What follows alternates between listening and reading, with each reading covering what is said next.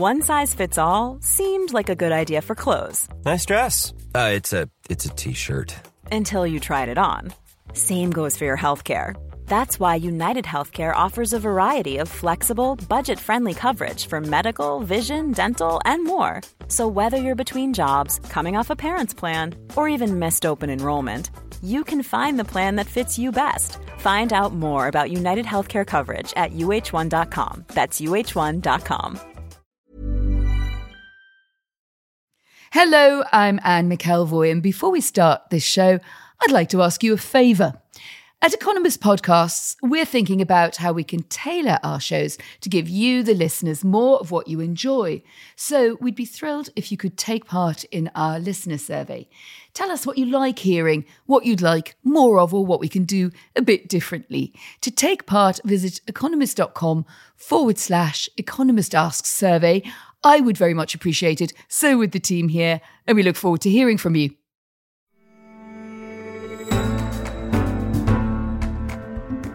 You're listening to The Economist Asks. I'm Anne McElvoy, and this week we're asking, how do intelligence services need to change in the 21st century? When Richard Moore, the head of Britain's Secret Intelligence Service, or SIS, joined the agency during the Cold War, its very existence was just that, secret. Not only did his predecessors choose to stay in the shadows, never to be named, MI6, as it's commonly known, wasn't officially avowed at all until 1994. So when Moore chose to start his first public speech recently, it was with a striking paradox, worthy of the opening of a spy movie. To stay secret, we're going to have to become more open. Geopolitical and social challenges are changing, he acknowledged, and to stay ahead, Moore wants his agency to change with them. That resonates for Britain, still dealing with the fallout of the attempted assassination of a Russian defector, Sergei Skripal, in 2018. But China's dominance in the digital sphere presents his biggest and most urgent threat. Chinese control of smartphones, data collection, and artificial intelligence means that agents and informers can be unmasked at the click of a button or a camera grab. These surveillance technologies are being exported to other authoritarian states, keen to mirror Beijing's tightening grip. A sea change is necessary to shift MI6's way of working, recruiting, and explaining itself in an era of suspicion of the state. And that's why he's casting his net out further to find new and more diverse recruits. But can the agency face up to the West's evolving adversaries? Richard Moore, welcome to The Economist Asks. Well, it's very nice to be here. Thank you for inviting me. Very nice to have you. And joining us today also in the studio is Shashank Joshi. He's The Economist defence editor. Shashank, good to have you here too. Great to be here, thanks. So, Richard, you first joined MI6, sometimes called SIS, but basically Britain's foreign intelligence outfit, in the 1980s. The identity of C, as the chief is known, was kept a secret. Here we are in 2021 in the Economist podcast studio, giving us an interview face-to-face. It's very different from the image a lot of people have of lurking in the shadows, isn't it? I suppose it is. We still have to do a bit of metaphorical lurking in the shadows to get our work done, because the work that we do continues to be secret.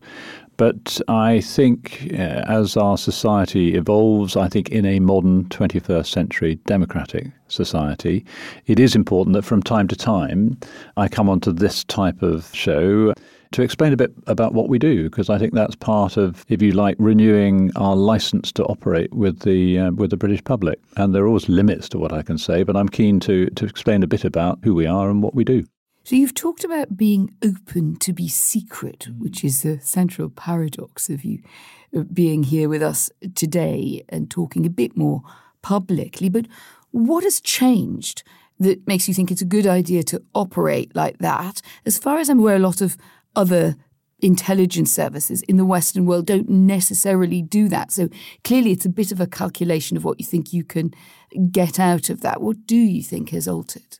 The reason I floated this paradox of needing to be more open to stay secret is related to the way we go about doing our business. We're an overseas human intelligence service. That means that we have to recruit and run clandestine agents. The word clandestine is the clue here. We need to do it in a way that keeps those people safe and means we don't get caught. And the way in which you do that has to evolve over time. There's a balance here between the need to keep information really tight within an intelligence service and the need also to develop the sort of technological solutions to the problems that we find ourselves facing in a world of smart cities and increasingly intense surveillance technology deployed around the globe. And the only way I can see us doing that is to have a rather more kind of open relationship with the technology sector than we have hitherto had. Richard, Hassan mentioned you joined MI6 in the 80s, and apart from the obvious point that the Soviet Union disappeared very soon after you joined, how has the culture of the service changed? The ways of thinking, the ways of operating, the sort of mentality of the place? It is a more diverse organisation than it used to be. I mean, like many things, it's evolved hugely, like our society. I mean, as you may know, earlier in the year, I issued a public apology to colleagues past and present who are LGBT+, because in 1987 you could not be a member of SIS and be openly gay. So I feel it's a more open organisation. It had brilliant people then, it has brilliant people now, but less hierarchical, less patriarchal a bit. We now have a situation where my deputy is a woman. 3 out of the 5 people in the top leadership group are women. That's unrecognisable from the late 1980s. Clearly a great deal has changed, and you've talked about some of those changes at the upper echelons of the service. But I'm also curious that in that 112-year history, the 17 people who've been chosen to lead the service, they've all been men, they've all been white.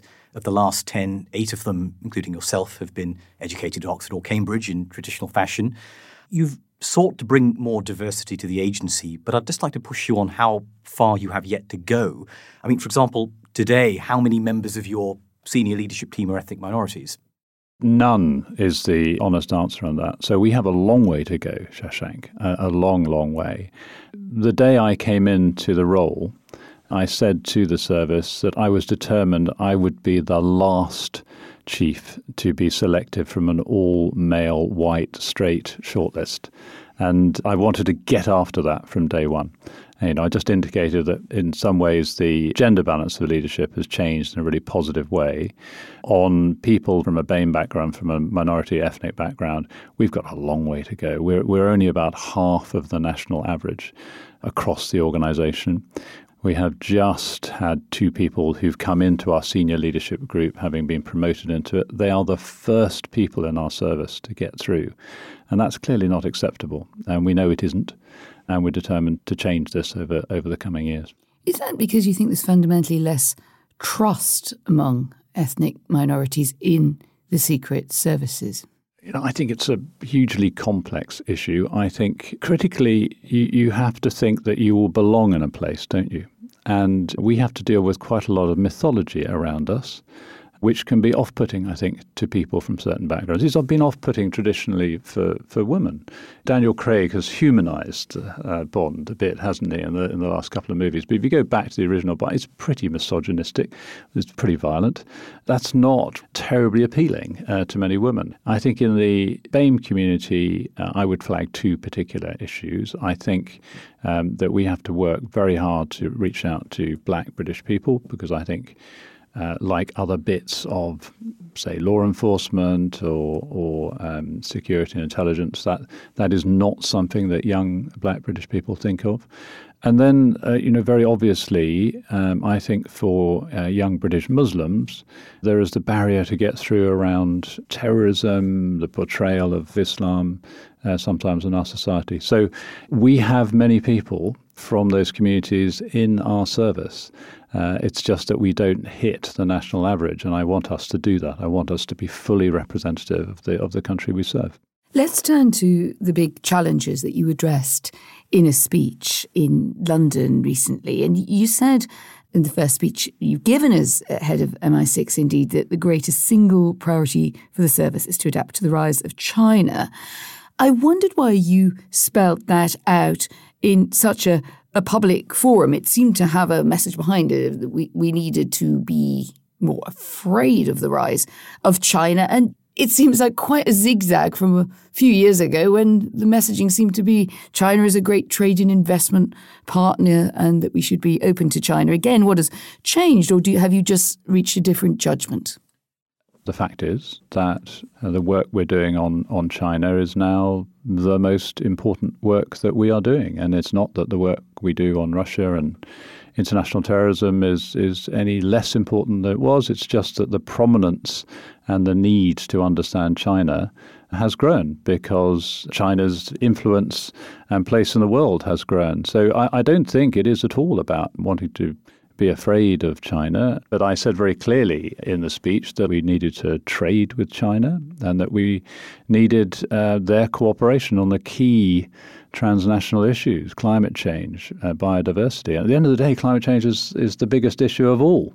But at the same time, I was very clear that where China, because it is a government which is an authoritarian government with very different values from our own, where it pursues its interests and its value systems in ways which clash with our own, it's quite important that we are robust in standing up for those values and interests. And in particular, the key sort of battleground, if you like, is around technology. Do we compete effectively with the Chinese in the really big technologies of the 21st century? I think what's really interesting about that is when we think of Russia as an intelligence challenge, we think of Novichok in Salisbury, subversion across Europe, sort of paramilitary destruction. When we think of China, it's very different. But our understanding is still evolving. You know, people instinctively understand the debate over Huawei, that is, control of telecommunications gear can give a foreign country, a foreign agency, access to data. What we're yet to fully understand or debate is things that seem less directly involved in the security space. That is, Chinese access to data around ride-sharing apps, dating apps, genetic testing kits, biometric data. I think you hinted at some of this in your speech, Richard, talking about a global surveillance web and how it affects the states that are buying this stuff from the Chinese, but also how it affects your agents and officers and their ability to go about their work. How are you tackling this? I mean, are you now faced with the challenge of penetrating apps, technology firms in ways previously you would have focused on chancelleries, foreign ministries, defense ministries? If one looks at the modern world, you'd expect that we are seeking intelligence on the issues that really count for our government. And they get to choose what we go after intelligence on. So if key technologies are going to be one of the critical determinants of national power and influence over the 21st century, you would expect that we would take an interest in understanding some of those. But the fact is, this is a difficult area to understand. And what I was trying to set out in that speech was that we could have all understand about debt traps. Debt trap being lending to developing countries, state lending, Chinese lending in this case, and then trapping that country in a dependency or in certain conditions. Yes, loans which are not fully transparent, loans where it's going to be difficult for those countries to repay them. As always, when the person who's loaned you the money comes looking for repayment and you can't give it to them, they will ask for something instead. And in this case, we've seen a couple of instances where airports, ports, this sort of thing has been turned over to Chinese control. The data trap that I was trying to articulate is something where I think we are fully seized of the potential of other nations having access to critical data around our infrastructure that we wouldn't be comfortable with. It's just that overseas, I think that level of understanding of these issues is not as high as it is here. And it needs to be, because over time, if you allow access into key data, then you will slowly erode your sovereignty. And of course, China is looking for these data streams because the greater amount of data you get, but also critically the amount of diversity of data you get from around the globe, the better your ability to build the artificial intelligence systems of the future. I think that's worth us exploring a little bit more in terms of what it means for the way you operate. Clearly, you're trying to become a more technological service. You're trying to be more open, partly in order to be able to work with outsiders, outside tech companies who have much of the expertise, the capital that governments no longer do in this area. How does your day-to-day functioning have to change? The way you train officers, the way you prepare them for espionage in this digital age, and how does that compare to how you were trained, how you were prepared for the task of recruiting agents? Or is it fundamentally the same thing of looking someone in the eye and persuading them? Well, it's still fundamentally a question of building a relationship with a fellow human being. That hasn't changed. So I need officers who can build trust with people who are taking significant risks to work with us. So that hasn't changed. But as I tried to describe a bit, if you are then operating and trying to meet these same people in a world of ubiquitous sensing technology, of surveillance, then clearly, without being too explicit, it's more difficult. But that is the modern world. In 1987, I was operating in the world as it was then and using the techniques that were required then. Now, in a modern generation of officers coming into SIS, they are digitally native. They have grown up in an environment where they understand technology in a way that older folk like me, you have to kind of retrofit it on. But for them, it's just a natural part of their makeup. And yes, our training and our what we call our tradecraft has evolved to take account of that technology, both the technology we're using to help us and the technology that is arrayed against us. Probably inconveniently for your argument, I was just thinking back, I come from the end of the Cold War era. We'll talk about Russia and its influence in just a moment. But I would be extremely nervous about working if I were living in an authoritarian state, be it China, or Russia, or dependencies, with a Western intelligence service, more so than I would have been at the time when I was writing about the intelligence wars in the 1989 period, the 90s, precisely because the risks that people are running are much greater and the digital surveillance and counter-surveillance is so advanced. In fact, I'm almost amazed anybody does it. Brave men and women do it, and they do it because they can trust us, because we have evolved the way in which we do these things to take care of them. It's one of those absolute codes of honor in our organization that if you are prepared to come and work with us, that we will look after you. I think as long as we maintain that sense of trust, that sense that we are pound for pound the best human intelligence service in the world, then people will want to come and help us. But if you look at some of those who were working with the security services, formally or otherwise, Alexander Litvinenko, Sergei Skripal. The former was murdered in London. The latter was very nearly murdered in the small city of Salisbury. And a civilian called Dawn Sturgis was accidentally killed by the poison in that last case. If we look at those, your perspective doesn't entirely seem to pay off, does it? Well, look, I won't go into details. It goes precisely back to my point that I don't talk about the people who do or don't work with us. But, what I would say on, for example, the Salisbury event is we're about to move into an inquiry. No doubt there will be lessons to be learned from that, but I won't prejudge where the inquiry will go with that.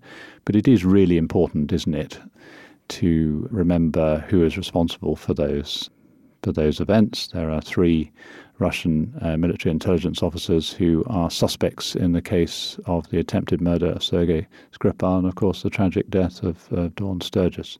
So I think we have to keep the focus very firmly on the people who decided to come and carry out those extraordinary acts on the streets of the UK. Well, of course, what we've been watching most closely in the last couple of weeks has been this staggering military build-up on the edges of Ukraine, in Belarus, and watching with growing concern, I think. There's very important questions as to Russian intentions. We're seeing clearly from open sources and the people we speak to, deployments that are very irregular, that are completely out of the ordinary, that don't suggest simply training efforts. And of course, we have just seen Vladimir Putin himself issue almost remarkable, sort of almost 19th century demands of NATO, guarantees of no further expansion, guarantees of no NATO weapons on Ukrainian soil, all of these incredible things that look like a sort of interwar ultimatum. What is Putin up to? Very simply, will he invade? I think your parallel is a really interesting one there. I think Vladimir Putin does think in terms of spheres of influence, very clearly, and he articulated that in his public language. He really does think that Russia in the 21st century has the right to sort of impose limits on the sovereignty of the countries on its periphery. And that's a problem because those countries are not going to accept that. From our perspective, the UK and our allies, neither are we. So we do have this sort of rather chronic clash of ideas and ideology around this issue. It feels like we're in the middle of one. I won't comment on intelligence around this issue, but I would note that my colleague, the director of the CIA, Bill Burns, doesn't shoot off to Moscow if there's nothing up. So clearly, there is a good deal of concern about intentions here, and it's really important that we're very clear in our communicating to Mr. Putin about the price that would be paid if he were to push ahead with that. I hope he won't. I think the Ukraine has moved on since 2014. I think they are more able to resist, and clearly the sort of economic and financial price would be huge for a Russian people that's already suffering from a raft of sanctions from 2014. I understand that Ukraine is better armed, better prepared, probably has allies in the West who've had the warning shots a few years ago. But in fact, it's not a NATO member, and NATO itself is stretched enough and under enough pressure on what its Article 5 commitments would mean. So if I were to play Vladimir Putin for a moment, I might think, well, this is all a lot of sound and fury coming from the Western allies. But what does this counter-threat really mean? Are we clear about that? I think I'm conscious also that America is deeply distracted in Asia. We're seeing intensifying military competition over Taiwan, increasing numbers of incursions into its air defense identification zone, real tensions there. And if you're looking at this from Moscow, I think you have serious questions to ask as to whether the US would really have the resources and bandwidth to deal with simultaneous crises. And I think we have to be mindful of strategic surprise, of assuming the Russian calculation won't dramatically and surprisingly change. Well, and first of all, I'm glad it was vaguely credible for someone who understands Russia as well as you do. I do accept that there is a risk of miscalculation around some of this, simply because in both Beijing and in Moscow, they don't necessarily read the world outside as well as they might. And I think in particular, they don't read Washington very well. One can understand with the change of administrations, they might be struggling a bit. I worry that they will underestimate Washington. They have a narrative, particularly the Chinese. They have a narrative of Western frailty, of decline, and the rise of China.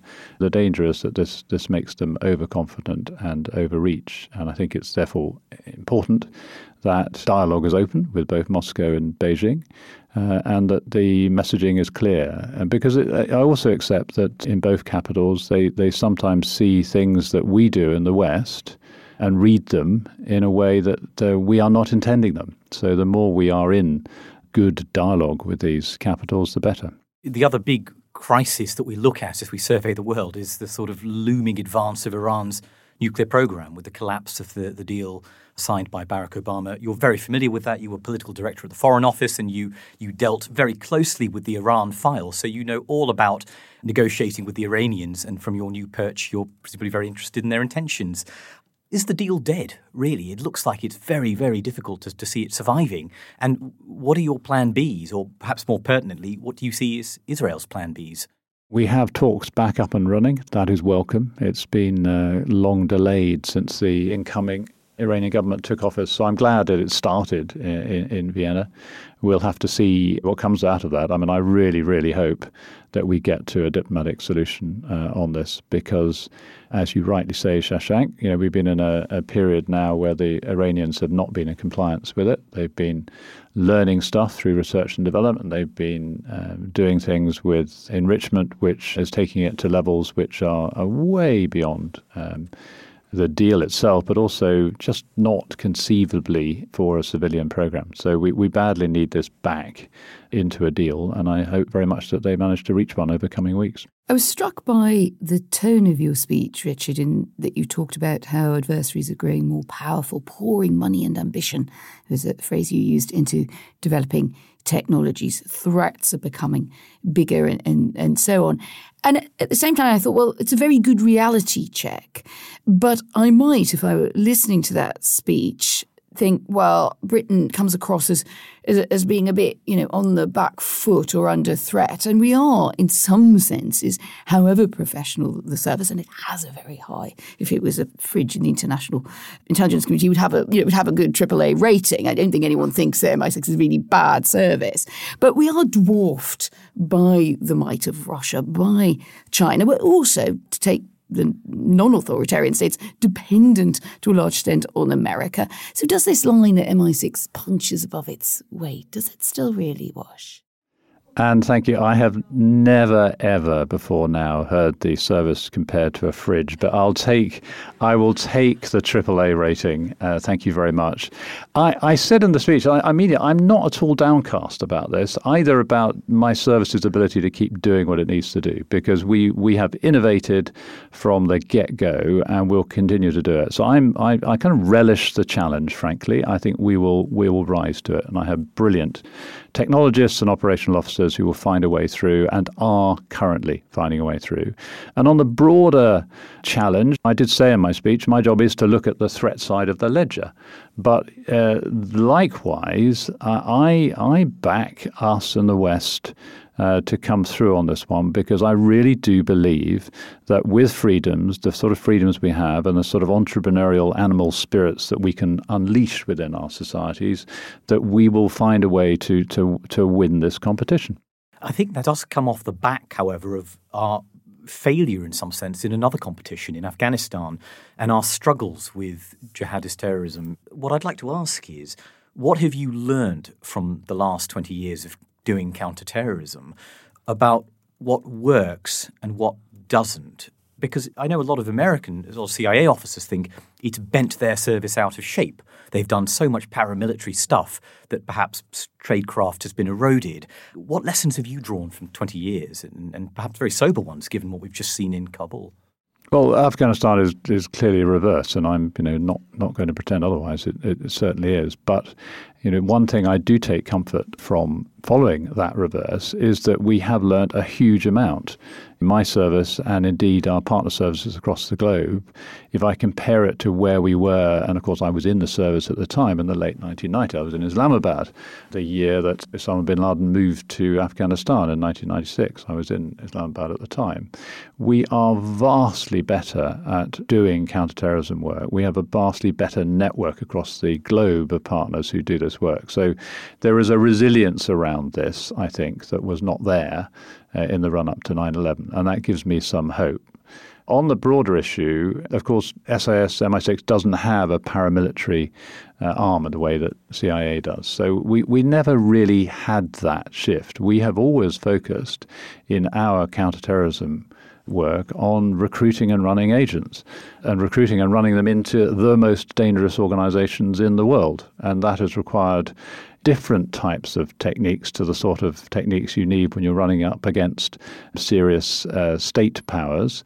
But it nevertheless, as you can imagine, it requires you to work and find some extraordinarily brave people who are prepared to do that work and work with us. Something I'm curious about is your own biography, because you talk there, you're very committed to the intelligence services and that's the mission. But you've also had other roles. You have been a diplomat. You have been an ambassador to Turkey. You've had a senior job in the Foreign Commonwealth Office. There does seem to be now more of a trend for those who are the upper echelons of intelligence services to work more broadly with the Foreign Office or with the departments in the end that supplying intel to serve. But does it lead to some confusion if we meet you a few years ago and you're ambassador to a country and now we meet you as the head of the intelligence services, that we might not entirely know what we're dealing with? I did spend 25 years pretending to be a diplomat before I then became one. So you say. It was a bit of a transition. Actually, I was worried, Anne, that obviously over the course of a 25-year career, even as a member of SIS, the occasional friend becomes aware of what you do. And when I became an ambassador, my personal nightmare was that they would be looking at me and thinking, what a Walter Mitty. Pretended he was in SIS when all along he was a straight diplomat.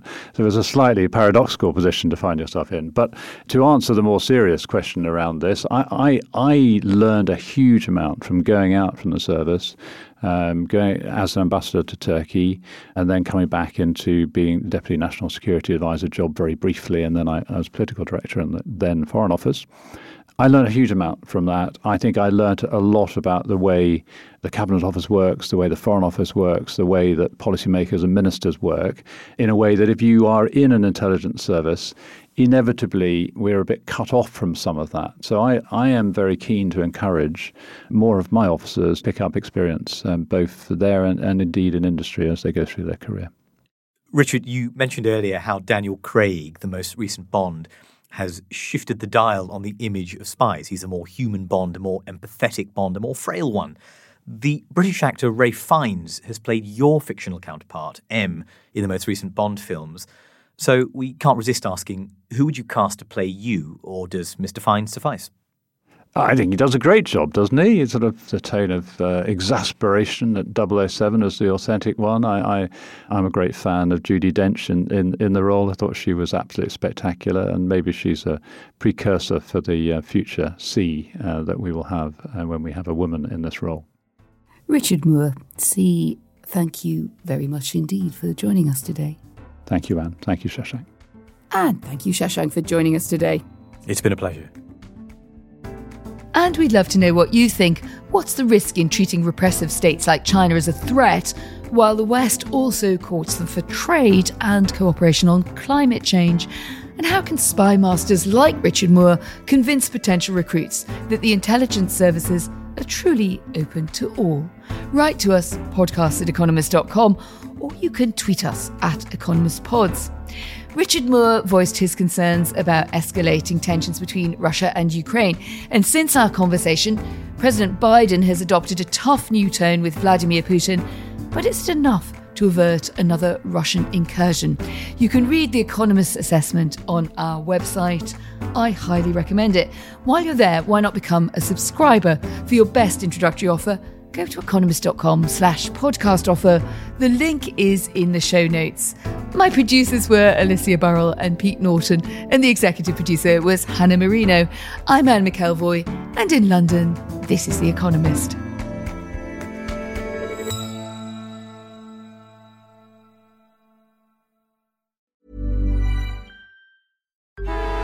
Traffic jams, tailgating, pile-ups.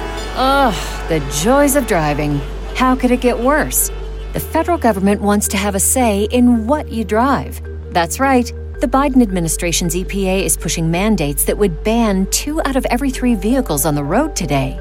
Don't let Washington become your backseat driver. Protect the freedom of driving your way.